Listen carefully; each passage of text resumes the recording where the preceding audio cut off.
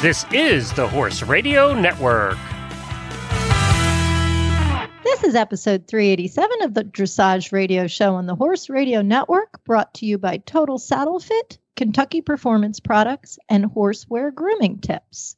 In this episode, we meet some of our 2016 Western Dressage Association of America World Champions and learn their backstories. Plus, we will hear co-host Tim Christensen recount his road trip horrors.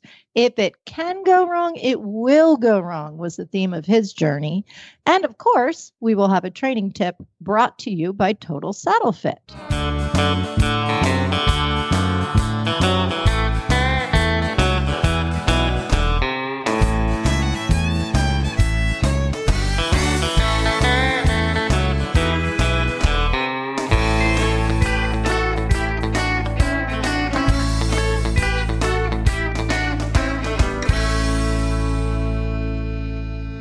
This is Karen Abatista from Sarasota, Florida, and joining me is Tim Christensen from Mayaca City, Florida.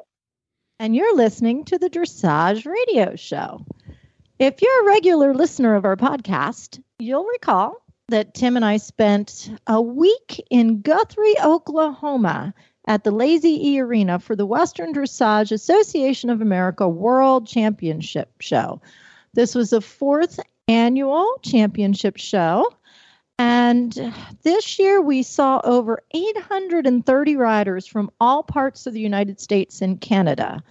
Now, we know that Western Dressage is inclusive and welcoming to all horses and riders, and this couldn't have been more true in Oklahoma this year.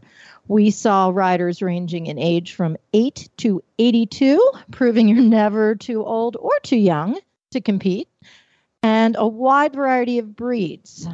We saw quarter horses and paints. They were by far the most prevalent, followed by Morgans and Arabians. We also saw thoroughbreds, saddlebreds, warmbloods, Friesians, Halflingers, Mustangs, Fjords, a Gypsy Vanner, some Spanish horses, and a collection of ponies.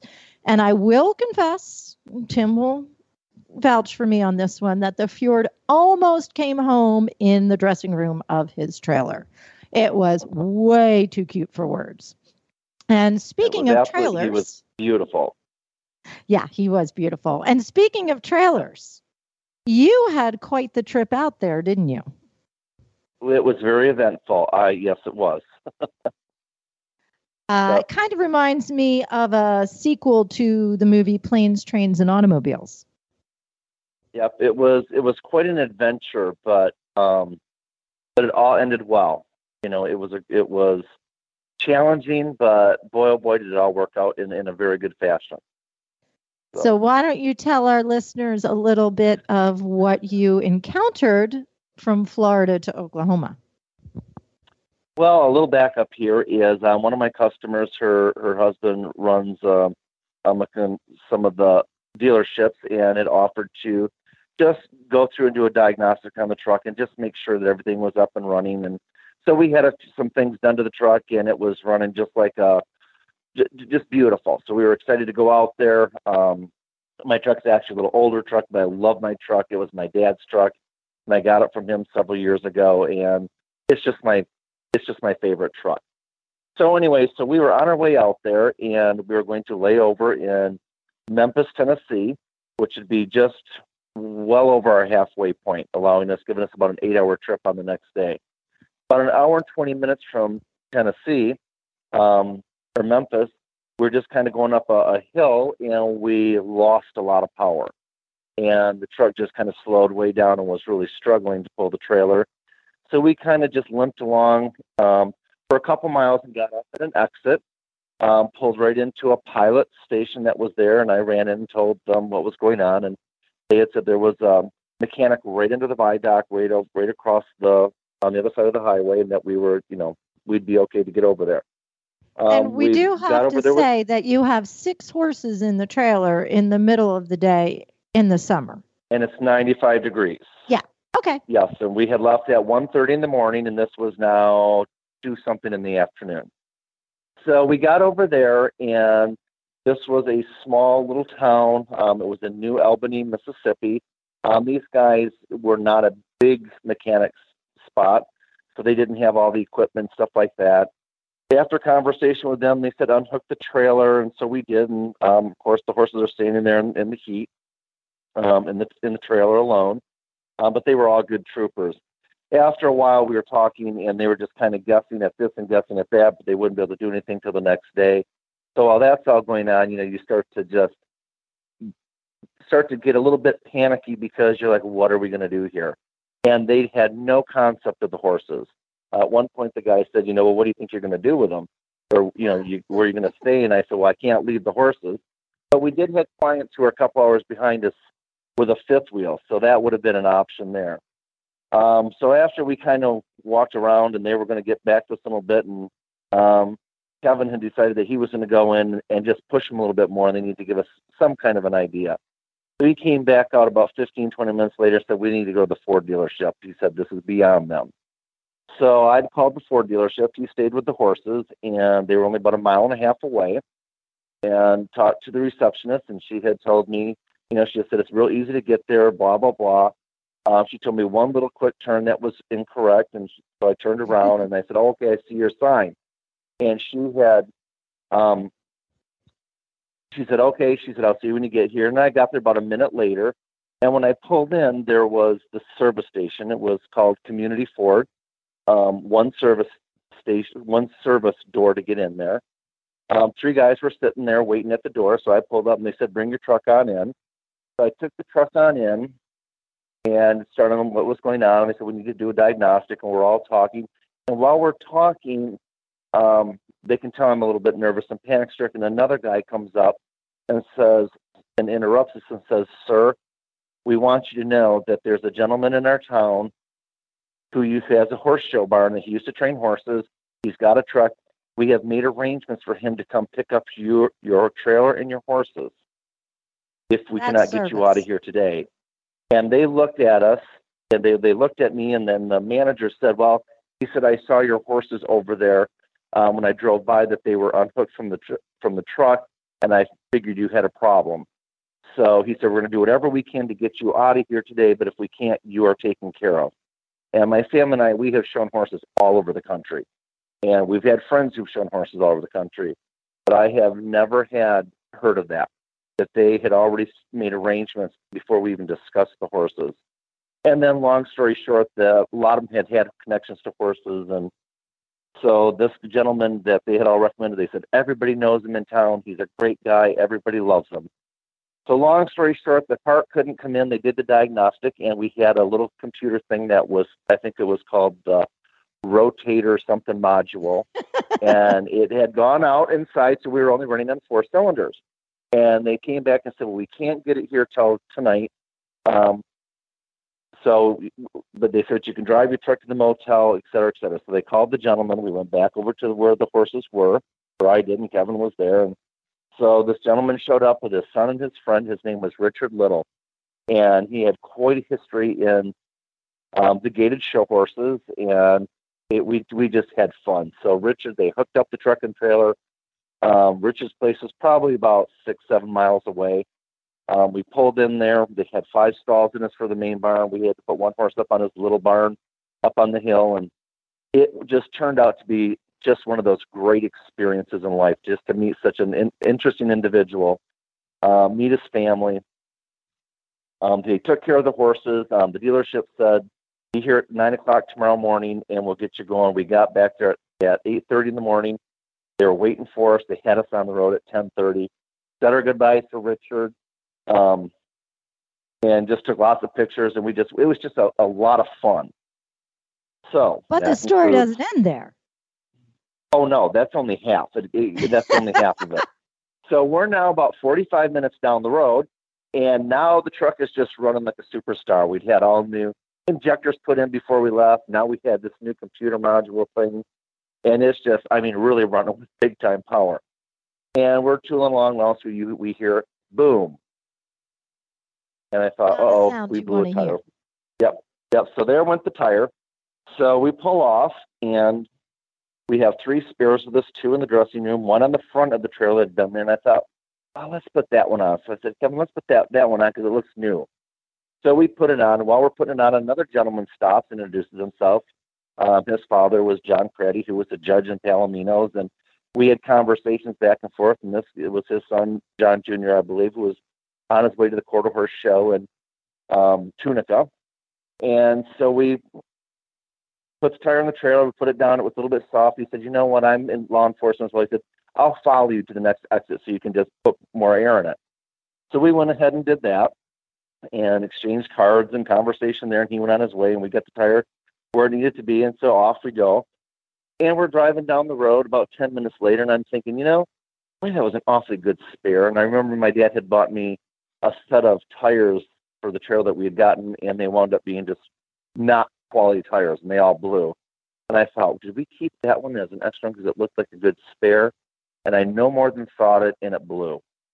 So we pull over again, get out another one of the old war tires that we have always carried that's a spare, put that on. Another gentleman stops and says, "Hey, I've got horses.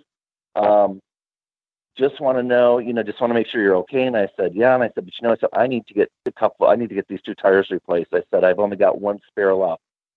He said, "Well, get off here at the next exit, take a right. You're within 3 miles of a tire store." He said, "Go in there, ask for Carl, tell him Cameron sent you." So off we go. We find Carl. He can't help us. He said, "The tire you need, I don't have, but go 12 miles up the road to it's called Gateway Tire." So we go ahead and do that. So we pull into Gateway Tires, about 15, 20 minutes later, and it's super busy. It was a pretty large tire store. We parked down at the end. Now it's really, it's hot, and the fun is not quite there anymore. So I go in and talk to the guy, tell him what happened. I want 2 new tires on these rims, blah, blah, blah. We come back out. He tells us he's got them. We come back out. He's with the trailer. Kevin meets us in the parking lot and says, "Well, we better get a third because the other good tire that was on that side is going flat now too."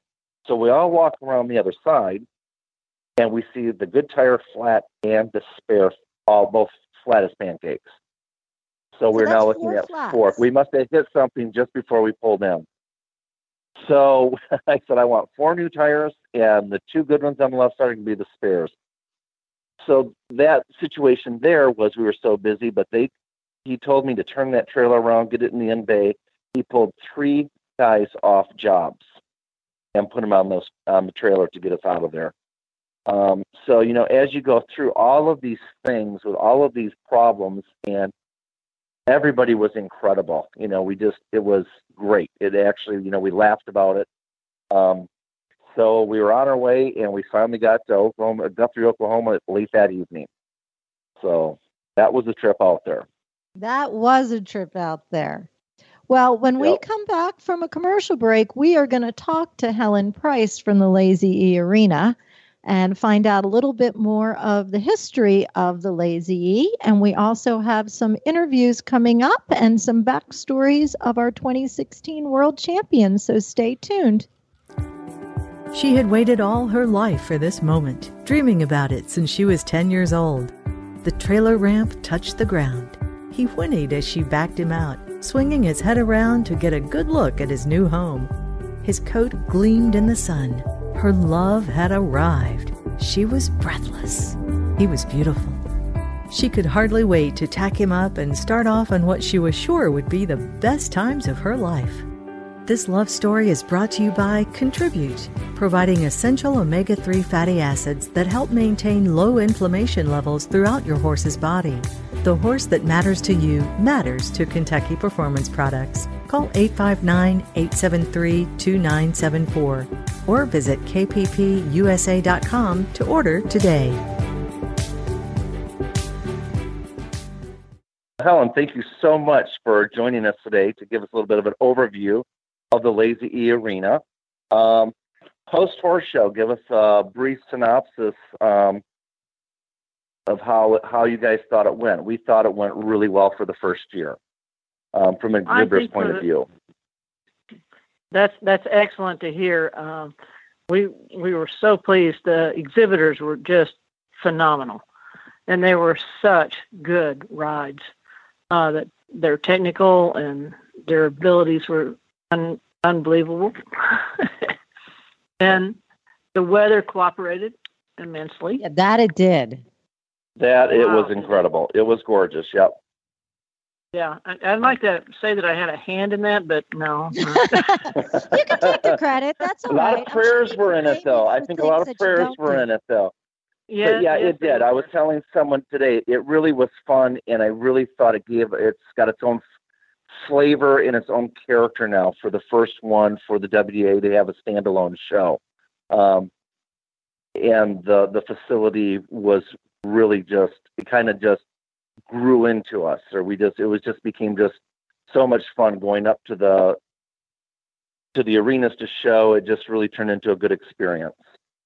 So anyway, so we were talking a little bit is when we pulled in, I got in there, I came in early and you'd met me the next day and got in there in the middle of the night and did not realize how large this place was. So it was way more than a show facility, with the rolling hills and all the white fencing and the band of broodmares in the huge pastures. And that's when you and I had a little conversation that it's way more than just a show facility, isn't it? It is more than a show facility. We actually sit on the Lazy E Ranch property. We're two entities, but really owned by the same family. The arena does public events, just like we did with Western Dressage. We vary anything from monster truck shows, Western Dressage. We do some team ropings and calf ropings, and we do mounted shooting. And if we can find a good practical use for the facility, we use it. The best part of the facility is the fact that we do sit on that Lazy E Ranch. The ranch is a breeding operation on this part of the property. There is another 700 plus acres 3 miles down from there that house our training facility for racehorses and our sales prep program and our yearling farm where we get to grow those babies before they decide whether they're going into the sales preps or they're going to go straight over to the racing barns. What we have. And when we talk about racing, that's quarter horse racing, correct? That is quarter horse racing. On the Lazy E Ranch, 3 out of the top 5 racing stallions on money earned from their offspring are sitting in our barn. Wow. That's cool. Very impressive. And I think in our conversations, you had told me that you guys had won the big deal last year, the All-American. Is that correct? They won the All-American Futurity in 2013. Okay, so just a few years ago. And for the listening audience, that's like the fastest quarter mile in the world and the richest. And that pays, $1 million to win? Mm-hmm. Yep. So that's a big deal. It's $1 million, isn't it, Helen, to the winner? Yeah. Uh-huh. Yep. Okay, I thought I heard that. I just wanted to verify. Yeah, so that's the granddaddy of the quarter horse racing world. And so when she started telling me that, I knew that this was a pretty good player here in the racing world. That's like the sugar daddy of the quarter horse racing, not the granddaddy. Yes. Yeah. Yeah. So a whole nother aspect. Yeah.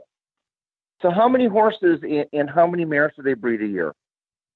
Somewhere around approximately. Yeah, we breed 1,200. We full out 1,200 mares.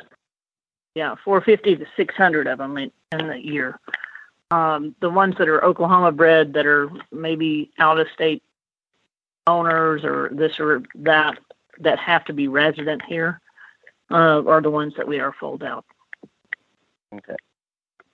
So let me get that straight again, because I used to do a lot of the breeding. You're breeding about 1,200 mares a year to these studs.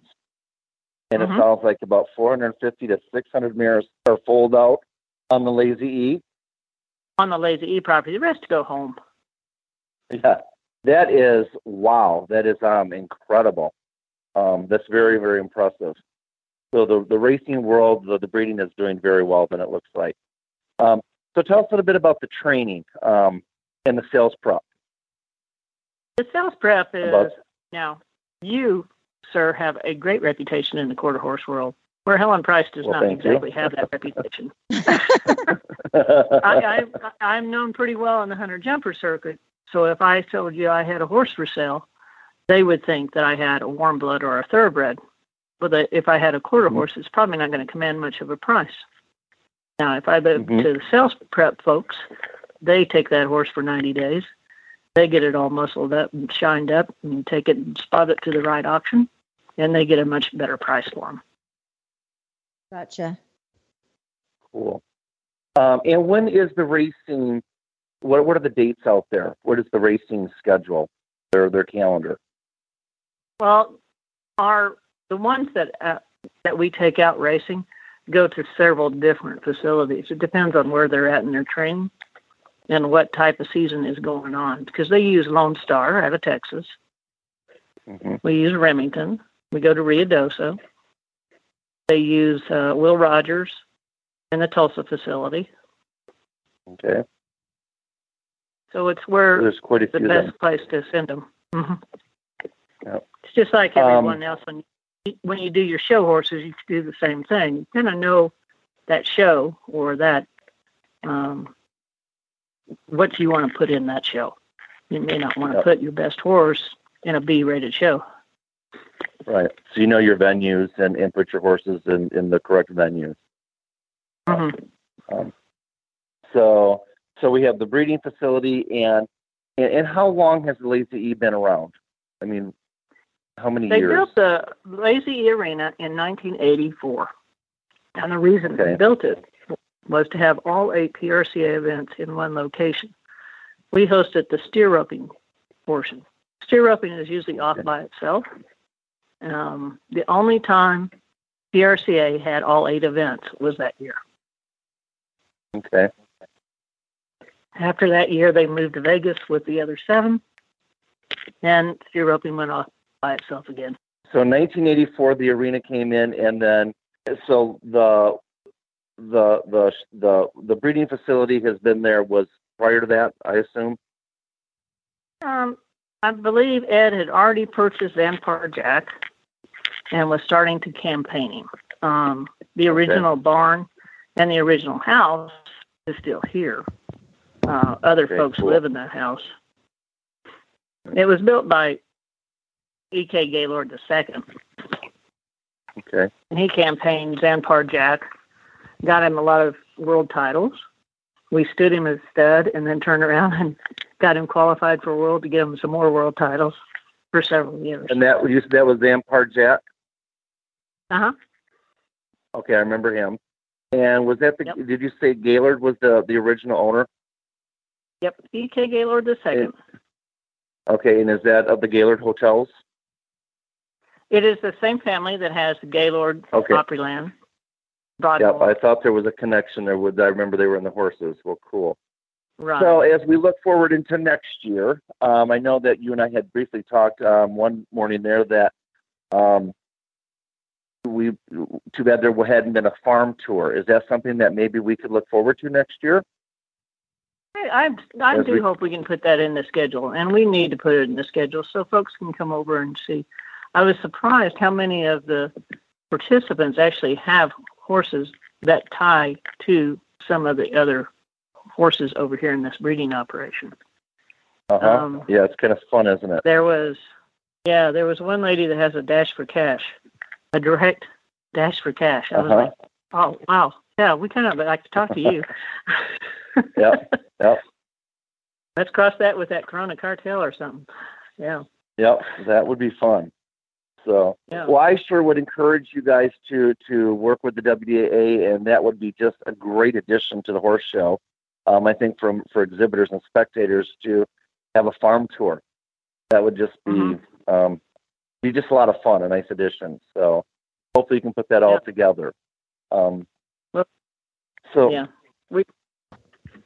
We wanted to really concentrate on making sure that we had the right atmosphere for everybody to relax, be able to prep their horses, let them chill out in their stalls, and take all of that little burden off so that when they got to competition time, they were ready to go. Well, I think you accomplished your goal. I think it was enjoyed by everybody.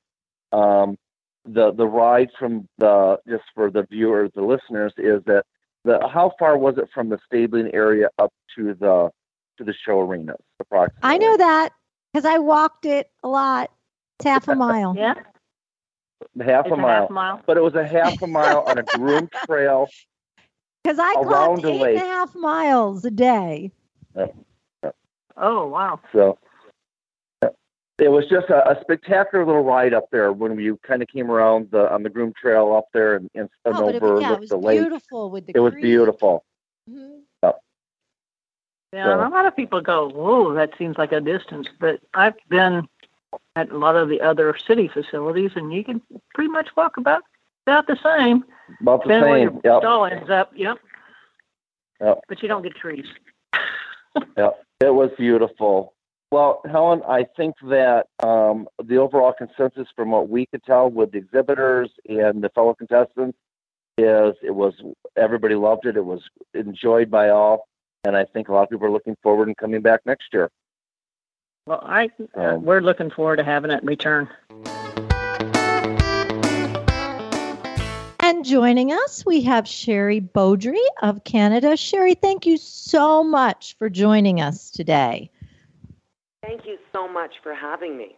So let's talk a little bit about your horse, because you have a great story behind how you came to be with your horse.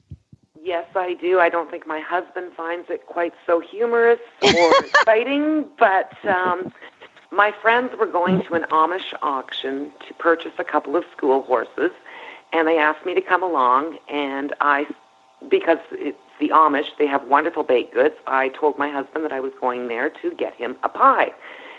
Anyways, we got down to the auction, we checked out the horses that they wanted to bid on, and their horses went through, and of course they were above their cap, so they didn't purchase them.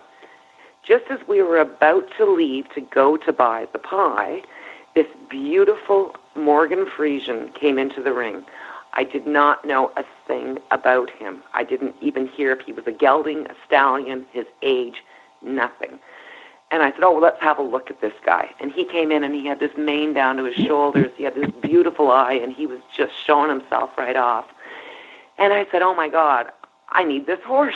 And the next thing I know, my hand is going up and my friends are kicking me. Like, what are you doing? You don't know anything about this horse. But I saw this other Amish man across from me, and he was bidding on him, and there was no way that this beautiful animal was going to go pull a buggy. So I just kept bidding, and then the next thing I knew, I heard sold, and I said, oh, no, I'm in trouble. Because at the time, I had 3 thoroughbred rescues that I was trying to rehome. I had promised my husband no more horses, and now I'm bringing home another one. We've all made that promise. So at first I thought I might hide them, but I didn't think that was a very good idea. So I told my friends that had the trailer, I said, look, just give me a 15-minute head start. I'll get home, I'll break the news, open the trailer doors, let the horse out, I'll take him, and then go, because it's not going to be pretty. So all the way home, and I had an hour to think about how I was going to explain this to my husband. I'm thinking of the right story to say, and what I did was I pulled up, and he's standing there, and he said, what's up? And I said, I did a bad thing today. And he said, what's that? I said, I forgot your pie. And he said, I don't care. That's all right. There's bakeries around here. I said, no, I'm not done. And he said, what? And I said, I bought a horse. And there was silence. And then he laughed, and he said, no, you didn't. And it was, yes, I did. Long story short, the man did not speak to me for 4 days. But the day that he walked to the barn and saw this horse, he said to me, that is the most beautiful horse I have ever seen in my life. And what is that horse's name? His show name is I Forgot the Pie. Yeah, that is excellent. I think the first couple times we went into the ring, I think I saw my husband cringe a tiny bit, but no, he loves him, and he's just the most wonderful soul I've ever owned, and I don't regret 1 second doing that. And he came with a love note, correct? Yes, he did. when my friend said, let's go back to the barn and see what you just bought, we went back to the stall that he was in, and there was a love note on his stall. And the reason he had been brought to that auction was his owner had passed away. He loved the horse dearly. His name was Junior, and he explained that he had been a Sunday driving horse. He was their special church horse. So to me, that meant a lot, because usually at these auctions, there's not that much love and care that goes into, the fact of even putting a note up. So I thought that was pretty special. That is pretty special. And speaking of pretty special, you have a pretty special story about you as well. I know you first began riding back in 1969, and in the 70s, you were quite the show jumper, but then your career kind of ended abruptly. You want to tell us a little bit about that? Well, that wasn't a very good time in my life, but it was graduation party for high school, and there was a hayride with all my close friends, and we were on the last hayride going out, and unbeknownst to us, the driver had gone into the house and someone else had hopped on the tractor. And he drove us over a 25-foot embankment. And I was at the back of the wagon, and sorry, I'm getting a little emotional here. I was thrown through the air, and I landed back down on the steering wheel of the tractor. And it did a real number on my fourth and fifth lumbar, and it ended my riding career. Oh. I'm so sorry. I'm sorry. I don't mean to get upset. That's all right. It's amazing that after that many years, that was 1978, that you can still flash back to it. But it was pretty traumatic. My parents and my doctors agreed that even once I healed, that it was not a good idea for me to continue in the equestrian sport, because the chances of me re-injuring my back and possibly being paralyzed for the rest of my life was not a good idea. How long of a recovery were you in were you in the hospital? I was in the hospital. Actually, for the first 48 hours, I had no feeling from the waist down. I was very lucky in some aspects that I was still able to function normally. It wasn't as traumatic as it could be, I guess, but they weren't even looking at my other injuries. They thought I had a broken arm and other things that were going on, but they were just concentrating on the fact of getting me to have this feeling back. And that was basically I don't think I rode again after that until, I'm just trying to think, it was in 1984, I think it was, when I decided to finally get back on a horse again. And how did that go? I'm sure there was a lot of fear and a lot of there was, but mental anguish about that. I think what got me back on the horse was the fact that I looked at I could trip or fall in the winter on the ice anywhere in Canada, right? And the same thing could happen, and I was, the thing that I loved the most in life, I was denying myself, and I had to get back on. There was no fear of actually riding.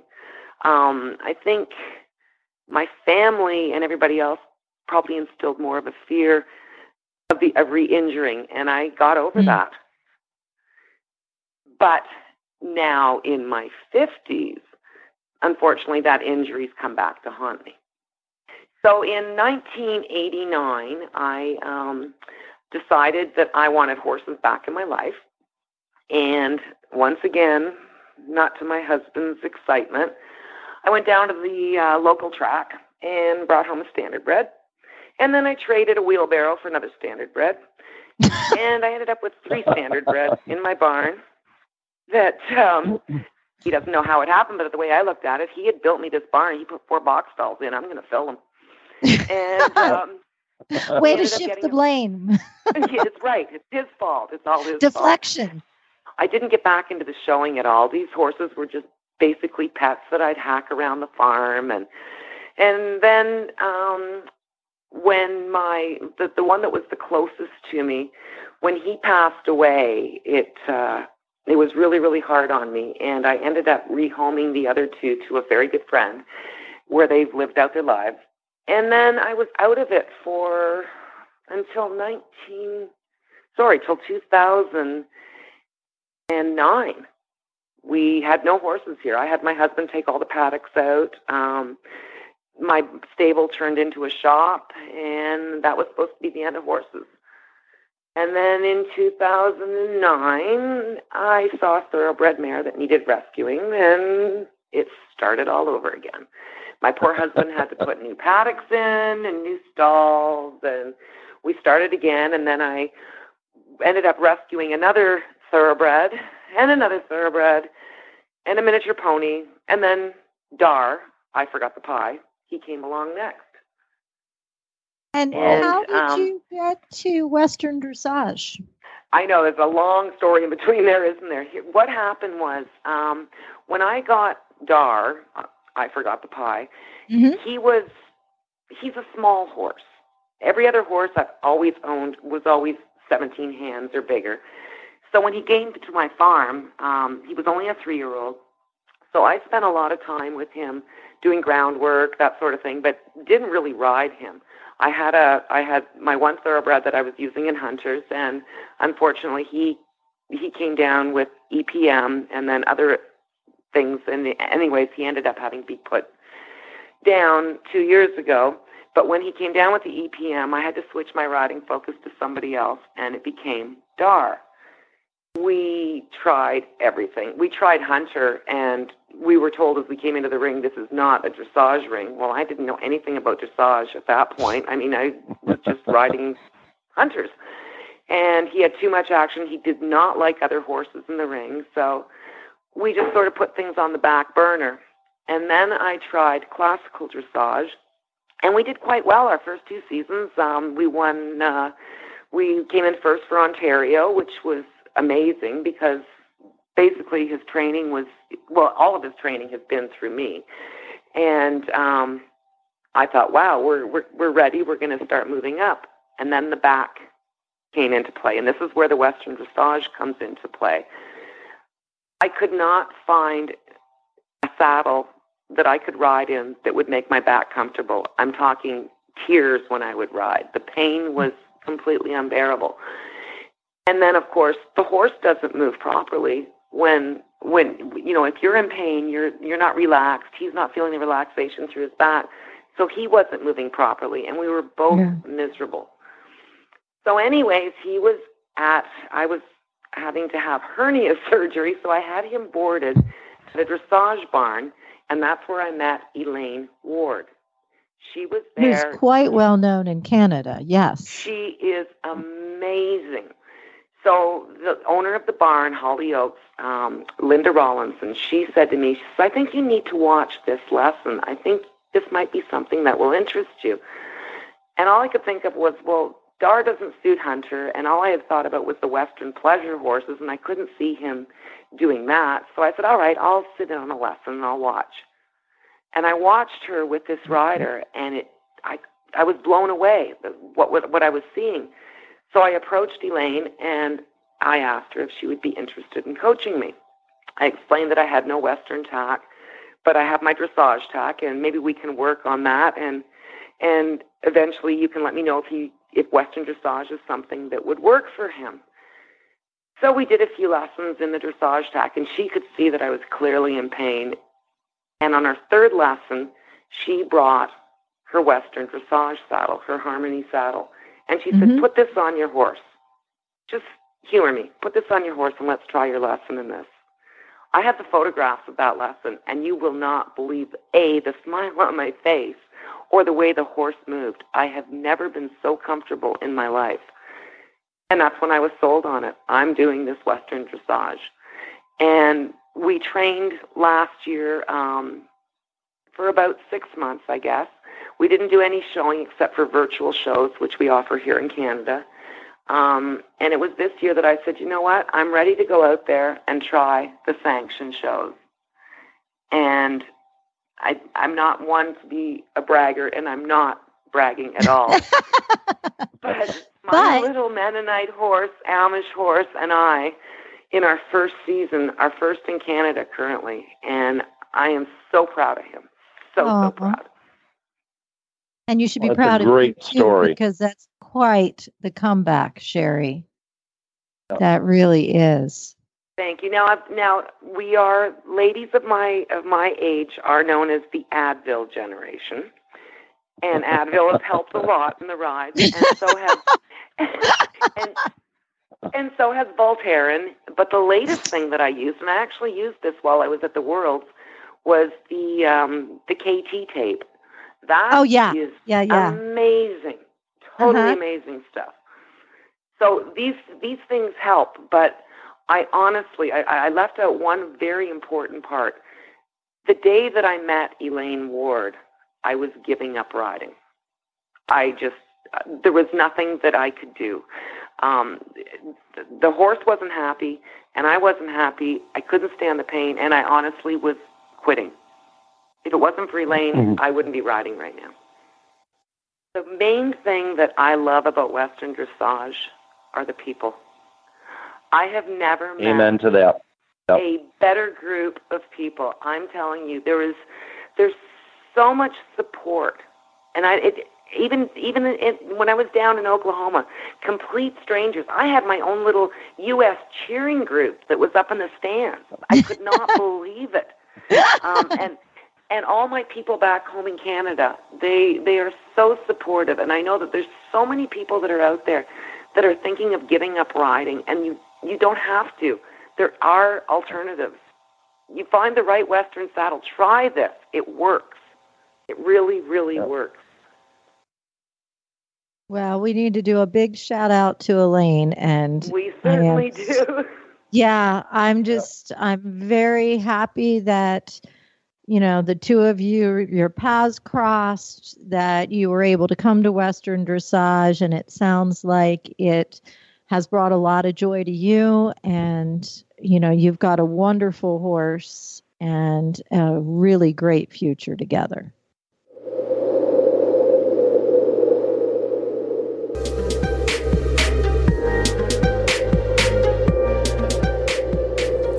This winter grooming tip is brought to you by Horsewear Blankets. Joining us are two of the top grooms in the country, eventer Philip Dutton's groom Emma Ford and Kat Hill from World Class Grooming.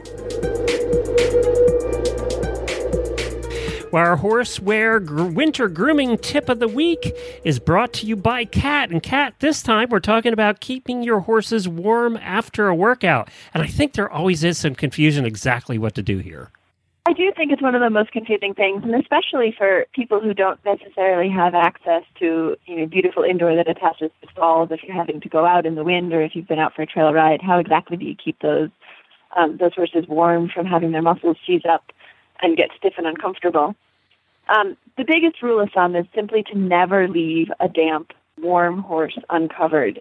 You want the horse to cool out slowly. It's actually the opposite of what we think of when we think of the summertime. You really want them to not go from warm and sweaty to freezing cold all at once.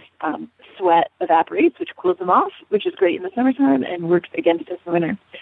So I actually leave my tack on until I have a fleece over their rear end, and then I will remove my saddle and saddle pad. But I don't take my saddle and saddle pad off and then put it down and go get a fleece, because I think it can catch a chill quite quickly when it's properly cold. The same thing, I actually try to use a quarter sheet at the beginnings and ends of my workout, so that when I'm doing my walking cool down, when I'm on them or hand walking them, they have something over their quarters to keep them warm. I also try to layer blankets, especially up here in the north, where most days, if you're riding after work, are going to be close to freezing or below freezing. It's very hard to just have a fleece on them. They'll get cold. So what I'll actually do is put a sports net, or the Rambo Luxury Cooler is really nice. It's a dual layer that wicks, or even the fleece-lined Ionic on top of them, and then I put another blanket over top of that to wick away any moisture, and then have the protective layer from the wind on top of it. I actually don't walk forever. I let them stand, but I just make sure that they stay covered, and especially if you've got a limited amount of time after work and you got to get them dressed again before you head home, putting something underneath their regular blanket that helps wick will prevent them from getting chilled. So the horsewear blankets or fleeces that we'd recommend here are the Rambo Sports Net as your base layer, and then the Rambo Luxury Cooler or a fleece-lined Ionic as your second layer. Well, thank you for that, Kat. Good advice. Where can people find more about what you do? We're on Facebook, Instagram, and our website are all the same. It's World Class Grooming. Our website is worldclassgrooming.com, and then you can find us on Instagram and Facebook at just World Class Grooming. And don't forget the book, World Class Grooming. You can find that at the website as well. Great holiday gift. This tip was brought to you by Horsewear. Have you ever wanted to own your own Rambo? Well, here's your chance. From October 3rd to November 23rd, receive $50 off any Rambo turnout blanket, including the Rambo Duo, the Optimo, the Original, the Supreme, and all the others in the Rambo turnout line. All you have to do is trade in your old turnout from any brand for a horse in need. Simply visit horsewear.com/trade for more information and fill out the form for the voucher you will need to get your $50 off. The complete list of retailers is at horsewear.com/trade as well. Open to U.S. and Canadian residents only. Go to horsewear.com/trade today and replace that blanket with all the holes for one of the best blankets on the market, the Rambo Turnout line.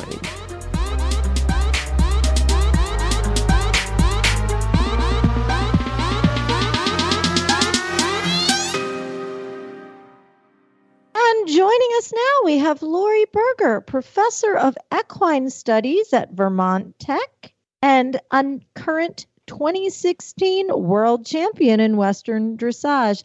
Hi, Lori. Thanks so much for joining us. Oh, thank you, Karen. It's great to be here. So, before we get started, let's take a couple minutes. Tell us about Calica. Calixa, actually. Calixa, okay. Calixa. All right. Yeah, and that's okay. It happens a lot. We call her Lexi. It's a little easier around the barn. Well, Lexi is a 15-year-old American saddlebred cross. She is actually Shire and Thoroughbred on her mother's side. And she gets her color from the Shire side, and she gets the patterning from her dad, who was a Pinto saddlebred. And she came from Ohio as a weanling, and I've had her since I got her as an unbroke 4-year-old. Oh, my. So we've been together a while now.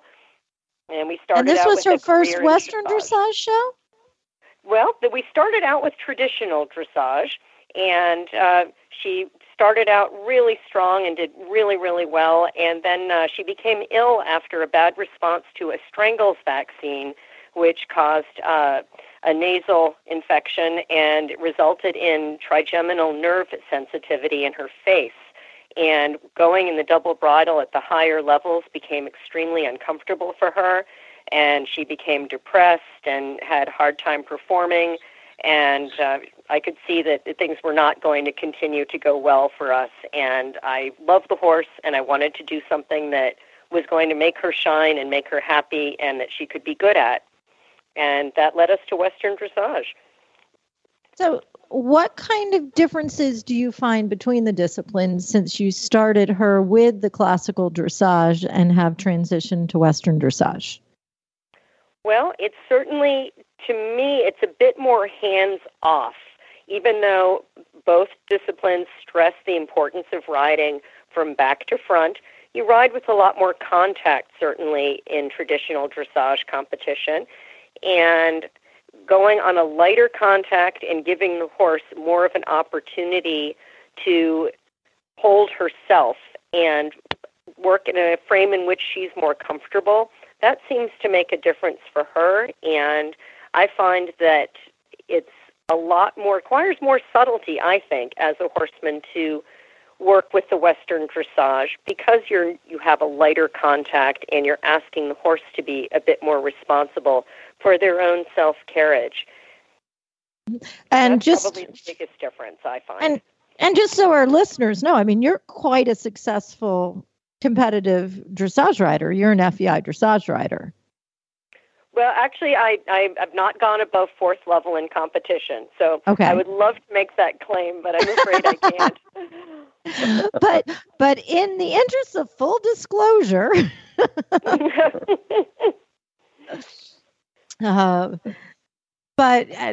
so the contact issue, a lot of our listeners get a little confused with the idea of trot versus jog, lope versus canter. Did you find that to be a transition for you, or, was No, that? not at all.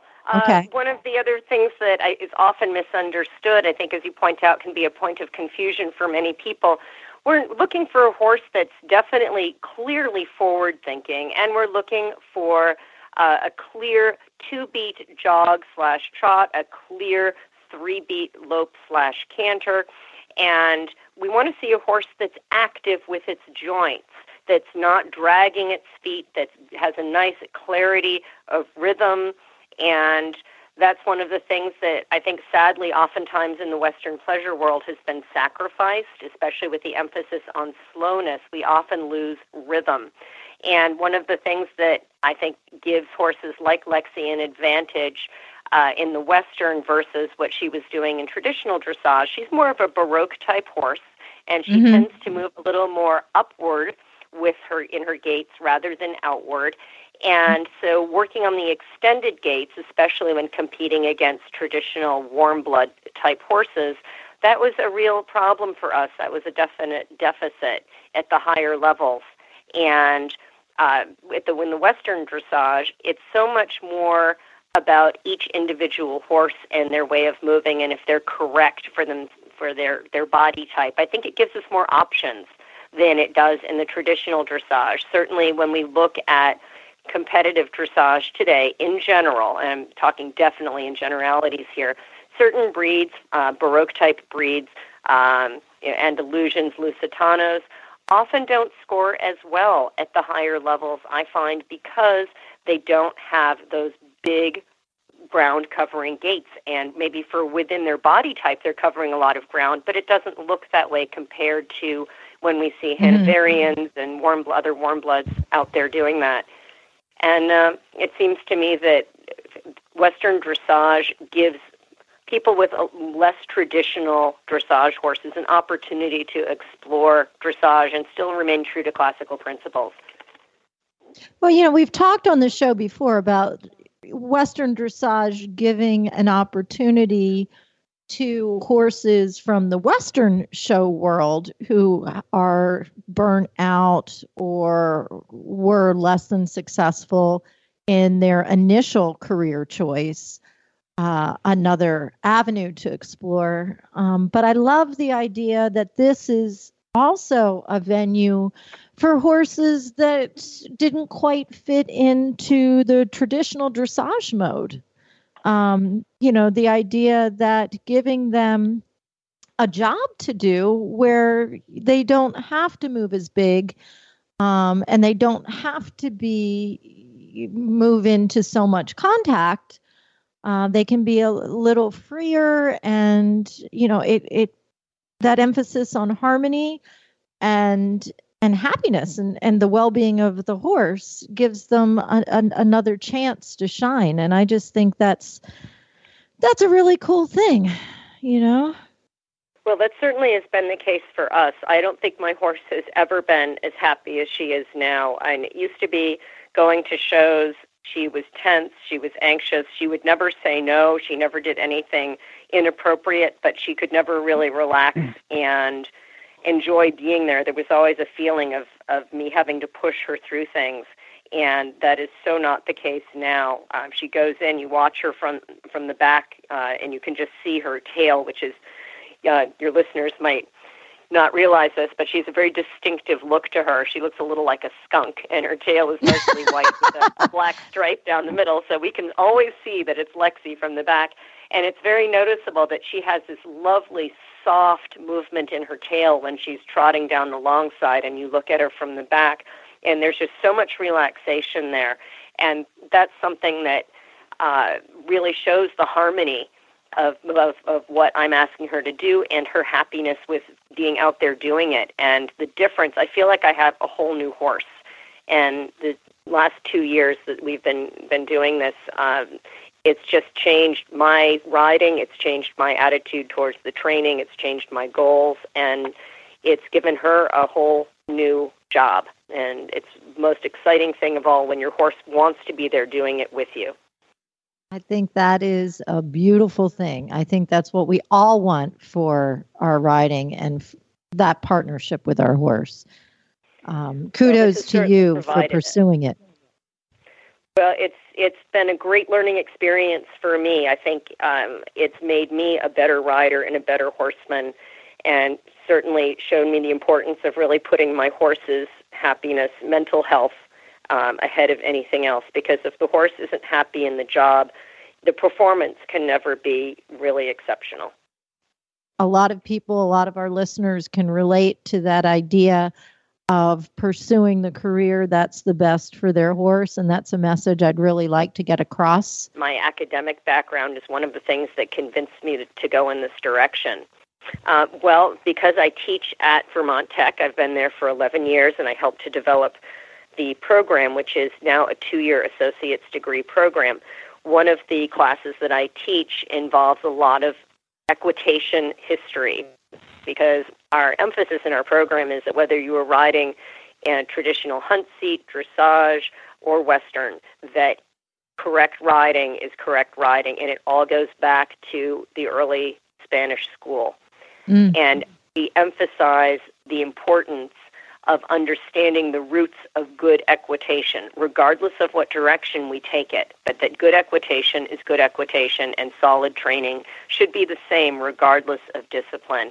And it's something that unites the faculty, and it unites our equitation program.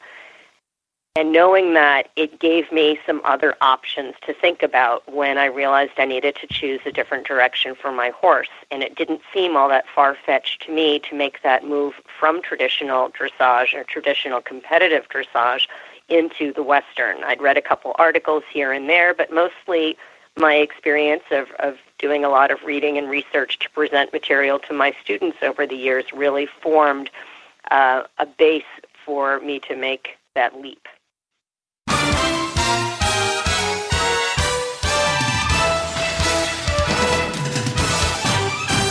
This week's dressage training tip is brought to you by Total Saddle Fit, home of the shoulder relief girth at TotalSaddleFit.com.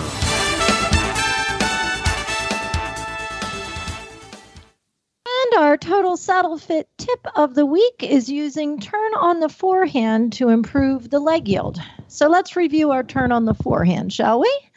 The aids are the inside rein flexes the horse's pole. The outside rein prevents the horse from walking forward, keeping the front legs on the same spot. The outside leg is your supporting leg, which is at the girth, and the inside leg is the active lateral moving leg, moving about 3 inches behind the girth, asking the horse to move his haunches around his front end.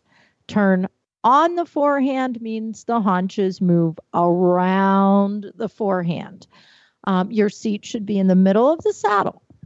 Once your horse understands the aids for the turn on the forehand, you can use the turn on the forehand to improve the alignment and the lateral reach of your leg yield. So, to begin, track down the center line and begin leg yielding from the center line to the rail. When you reach the quarter line, halt and do a turn on the forehand off the inside leg 180 degrees to change direction. Finish by leg yielding back to the center line. Do this first in the walk, then in the trot. And make sure you work both directions. What you will find is the turn on the forehand increases the horse's responsiveness to the inside leg and helps increase the reach and the lateral movement of your leg yield.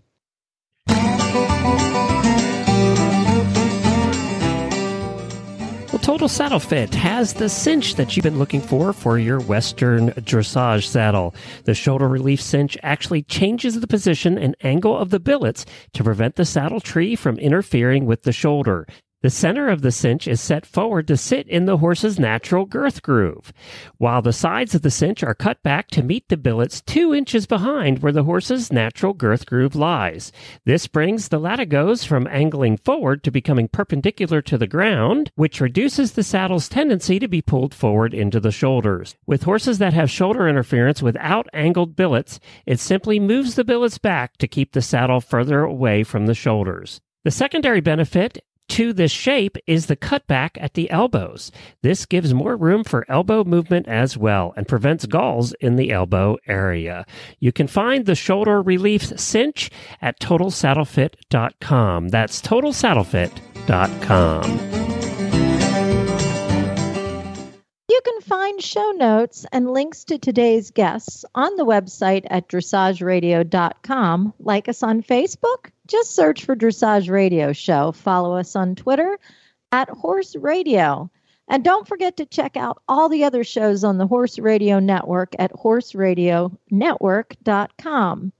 You can access more information about me on my website, KarenAbatistadressage.com, and find Tim at www.trainingforlife.com. And remember, it's about the journey. Enjoy your ride.